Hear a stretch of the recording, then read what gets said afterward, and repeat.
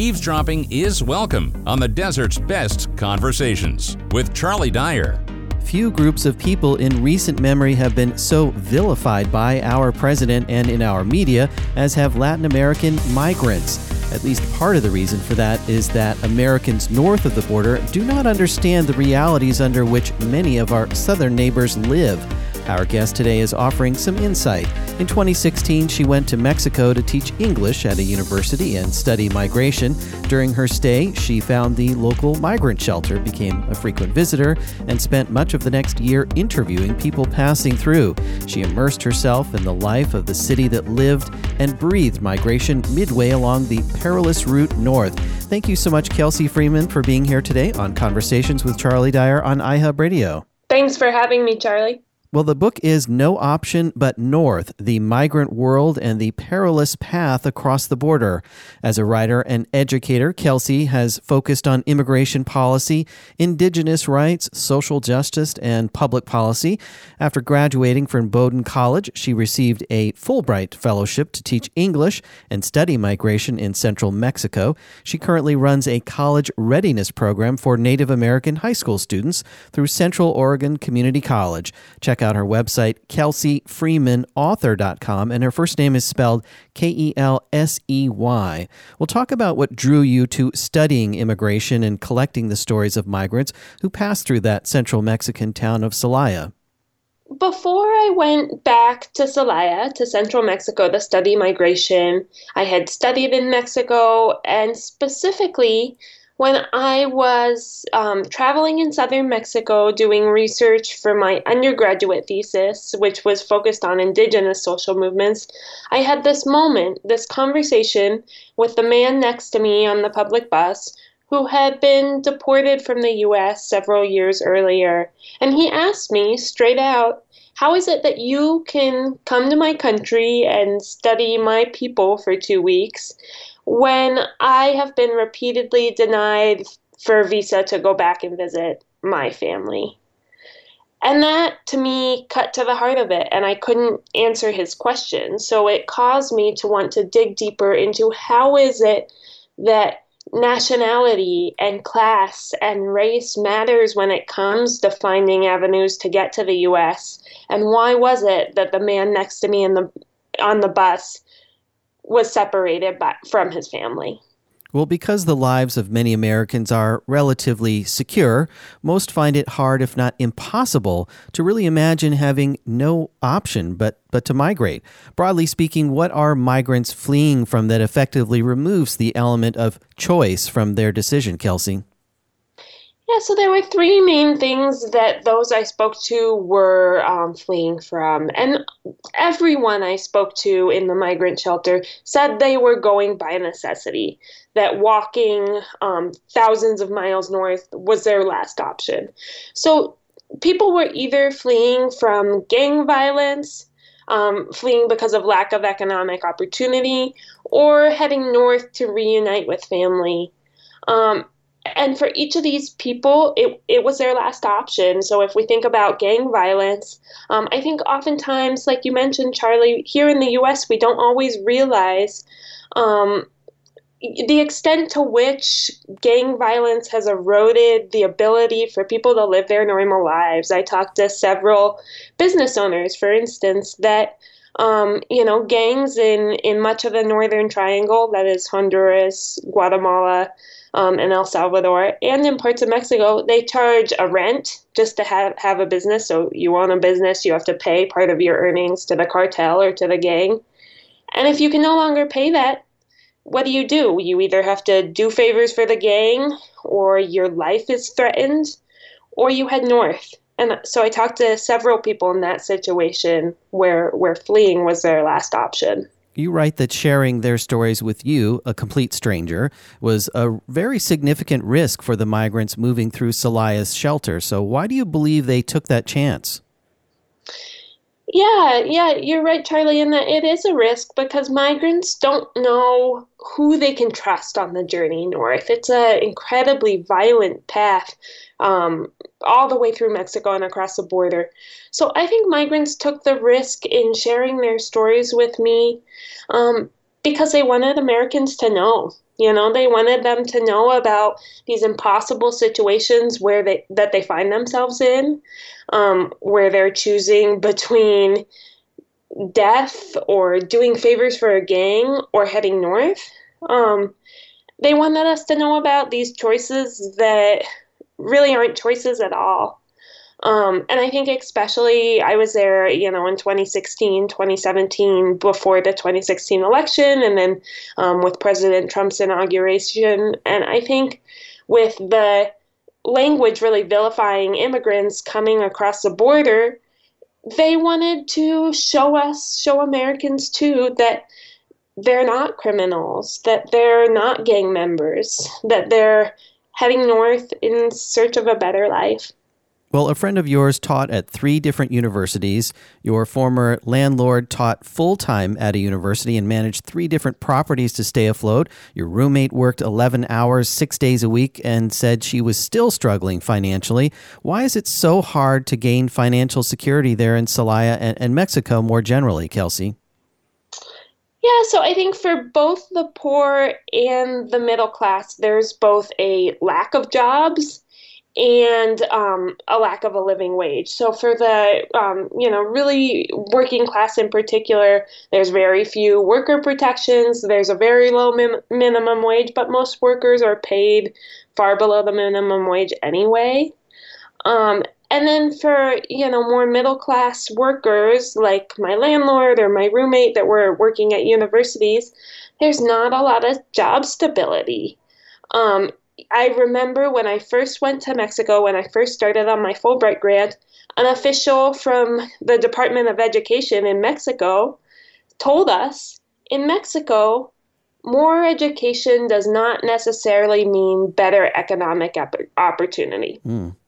So to hear that from, a Mexican government official was really striking. And I saw that throughout my time in Celaya, that people were really struggling to stay afloat, even if they had, master's degrees, PhDs even. Well, drug smuggling in Mexico used to be a relatively benign black market business that allowed most Mexicans to remain largely outside of its brutality and violence, but not any longer. So talk about what has changed over the past 2 decades. Yeah, so I think, in Mexico and in the Northern Triangle as well, we see gang violence and cartel violence really eroding the central pillars of the state. So it's no longer this fringe industry that's, maybe nefarious, but is on the fringe. It's really eroding the ability for the state to function. So that means taking over industry. I mentioned, how frequently gangs tax businesses. That means, keeping politicians and police in your back pocket, or in the back pocket of the gangs and the cartels, so that politicians can no longer speak out against gang violence or have strong plans for tackling it without risking their lives. That policemen can sometimes be corrupt or be working with the cartels. And the media, too. I think there's a profound mistrust of the media, not just because of cartel violence in Mexico, in the case of Mexico, but partially because people don't know whether what they read is true, or whether, again, journalists sometimes risk their lives when they cover certain stories. So it's this erosion of society where you can be an average citizen that doesn't want to get involved in any kind of gang violence and still have your life profoundly affected, still be afraid to leave your house. Well, even though El Salvador, Guatemala, and Honduras, as well as many Mexican states, are often classified as the most dangerous regions in the world, more than 8 out of 10 migrants seeking asylum from those places are today denied safe haven in the United States. On what grounds, Kelsey? Yeah, so this is something that I think not a lot of Americans know either. One of the avenues for coming to the U.S. is political asylum, which you mentioned, which is under the grounds that you're fleeing persecution from your home country based on your nationality, your religion, your political opinion, your race, or your membership in a particular social group, they call it. So that's a very strict legal definition. And the problem is that for many Central American migrants and Mexican migrants that are fleeing this really intense gang violence and maybe fleeing for their lives, they don't necessarily fit into that legal definition because they're not always fleeing because of their religion, or because they were persecuted based on their nationality. So, yes, we find that even though Central American migrants and Mexican migrants are fleeing for their lives, more than 8 out of 10 of them are denied political asylum. So that becomes not a viable option to get to the U.S. either. I think that's something that we don't always realize as Americans, is that it's very difficult to gain refugee status. Well, the choice to walk the entirety of Mexico to the border or attempt to hop the Beast, that's the freight trains that snake north, each comes with its own set of risks. Talk about those. Yeah, so this is something that was the most striking thing to me in interviewing dozens of migrants and having informal conversations with hundreds of migrants. It was astounding how many people had been beaten, how many people had been robbed, kidnapped even, sexually assaulted, threatened, and just the extreme levels of violence that people face on the journey north is really striking and that's something we don't always hear a lot about in the U.S. either. And I think one of the reasons that is that Central Americans are really targeted in Mexico. As soon as they step foot across Mexico's southern border and cross into Mexico, they, are essentially illegally in Mexico. And because of that, they're vulnerable. Criminals know they won't go to the police. They often transit through really rural and isolated parts of the country so as not to get, caught and detained, deported. But that also leaves them really vulnerable to kidnapping. And I mentioned the cartels earlier. The cartels have also turned and created an entire industry out of kidnapping Central American migrants, and exchange for ransom from their family members in the U.S., which is really tragic. So when migrants take on this world of violence to get to the U.S., I think it's really noteworthy because it shows us that if people are willing to risk and prepare for rape and kidnapping and even death, there's a reason, right? It means that there's greater suffering and hardship at home. One thing that struck you during your stay was how people you worked with, they came to you for your input, even when there were other, more qualified people to ask. What do you believe was at work there, Kelsey? Yeah, so this was really striking to me. I was in Central Mexico on a Fulbright grant as a 22-year-old, 23-year-old person just out of college. And yet, my boss at the university frequently asked me advice on how to structure curriculum as opposed to asking, the more qualified professors that had been there for years. They had me go to college fairs to represent the university, even though I knew next to nothing about it at the time. They had me MC the kind of end of the year event with parents and families and community members, government officials. So I think what all this points to is really, white privilege and American privilege in Mexico. I think in the research that I've done previously and as part of this project, just as here in the U.S., in Mexico, there is a implicit biases and an implicit hierarchy of colors and cultures. And suddenly, as a white American, I felt the weight of that. I felt the ways in which my voice was unnaturally propped up. So I tried to, push back on that. I tried to say that I don't represent everyone from the U.S. I tried to offer my ideas when I felt like they were useful, but but remind my boss to ask the professors or other people that were more qualified than I. But I think it points to, the power dynamics at play, which play into the larger theme of migration. It goes back to that question that I started this conversation with. Why do I have the privilege to go and study people in Mexico for 2 weeks while the man next to me on the bus couldn't go see his family? Power dynamics is a big part of this story. Speak for a moment about your coworker who Googled engineering jobs in Australia, your student who declined a scholarship in New York, your friend whose dreams took off when he left the United States. How has Trump's rise changed how Latinos perceive the United States, Kelsey? So many people I spoke to, my coworkers and such, no longer saw the U.S. as this beacon of opportunity. They were looking at going to Canada if they were studying abroad. The language vilifying immigrants, the xenophobia, had a profound impact, I saw, just in the months that I was in Mexico. I remember a conversation I had with a student of mine who had worked for years to study in an English-speaking country. And she had a conversation with me right before she was about to be placed. She was going to go either to the U.S. or Canada. And she said if she was placed in the U.S., she wasn't going to go because she was too afraid of being targeted, for a hate crime.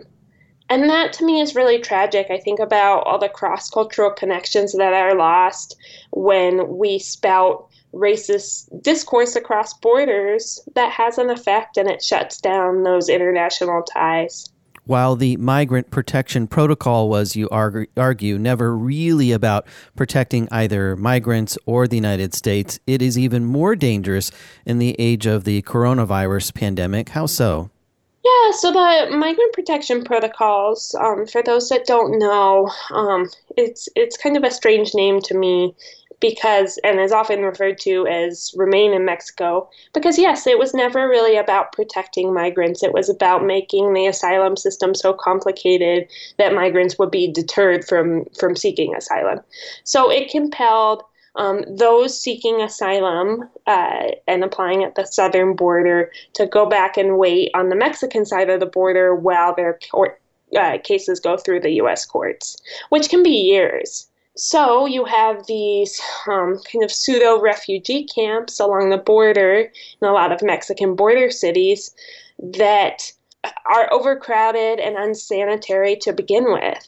Then in a pandemic like we're facing now, we are so ill-prepared to deal with COVID-19 sweeping across those refugee camps. Again, they're overcrowded. There's no, sewage systems. There's no access to running water and places to wash your hands, those sorts of things. And people are really cramped together.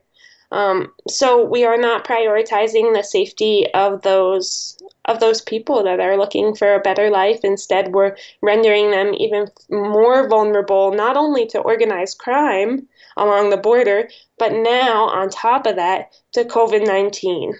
Given that many U.S. businesses depend on undocumented migrants for labor and that those people would, for a number of reasons, be less likely to seek out medical assistance were they to have COVID-19-like symptoms, does the relief bill include provisions that would make medical care accessible to undocumented people without fear of ICE reprisals? No, unfortunately, the stimulus bill isn't prioritizing the needs of undocumented immigrants, which to prioritize their needs is only in our interest in this pandemic because, for undocumented communities who don't typically have health insurance, getting medical care is the last resort. It can render someone bankrupt. It's not what people typically seek out. So if you have undocumented communities staying home, not getting medical care, it just makes the disease that much worse. And we think about the fact that our undocumented workers are disproportionately employed in industries that are either doing mass layoffs like restaurants and construction industry, or that are high-risk jobs deemed essential right now, like farm workers, where people are still working in tight quarters and having to risk their lives to continue working. So they're just even more vulnerable to the disease, but then don't have access to medical care. Kelsey, what message did migrants you met in Mexico want you to share with those Americans like President Trump who denounce and denigrate them? I think that they're humans, not criminals, that seeking out a better life. And I think what they wanted people to see that these are impossible situations they're in, where they're choosing between death and a horribly violent journey that could result in death to cross the border and get to the United States. So these are choices that aren't choices. They're impossible situations where there is no legal option to come to the U.S. And that causes people to then take on this perilous journey north across Mexico, taking a freight train that was never meant for humans, and risking their lives to then arrive in a country that is exploiting their labor and not giving them protections, especially, during this pandemic. I think it's really clear the inequities we see. So I think ultimately the aim of No Option But North is to cultivate respect. Respect for migrants as humans, and respect for all that they take on for a better life.